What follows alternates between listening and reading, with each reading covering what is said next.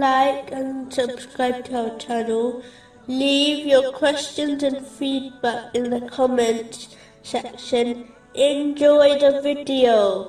Continuing from the last podcast, which was discussing chapter 6, verse 115. And he is the hearing, the knowing.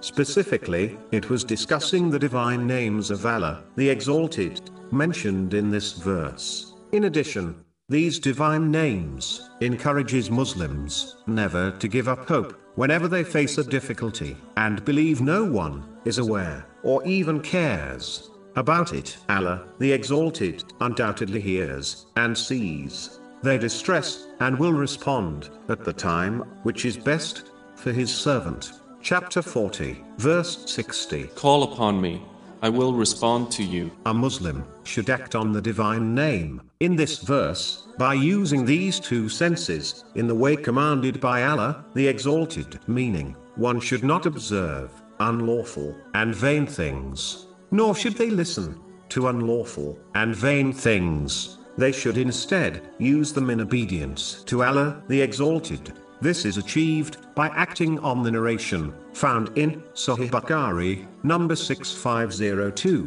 which advises that when one fulfills the commands of Allah, the Exalted, in respect to the obligatory duties, and then strives in voluntary righteous deeds for the pleasure of Allah, the Exalted. Allah, the Exalted, empowers their senses, such as their sight and hearing, so that they only use them in accordance to his desire and pleasure.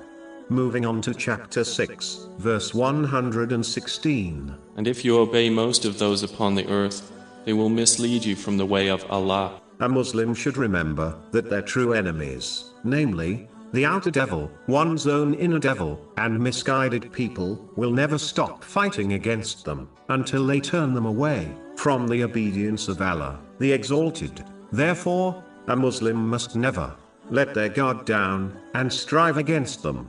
It is commonly known that when one desires protection from an enemy, they must seek a stronger entity to seek refuge in, as these enemies can be extremely influential. A Muslim must seek the greatest power and authority to seek refuge in, namely, Allah, the Exalted. This is only achieved by gaining and acting on Islamic knowledge, fulfilling the commands of Allah, the Exalted, refraining from his prohibitions, and being patient with destiny, according to the traditions of the Holy Prophet Muhammad, peace and blessings be upon him.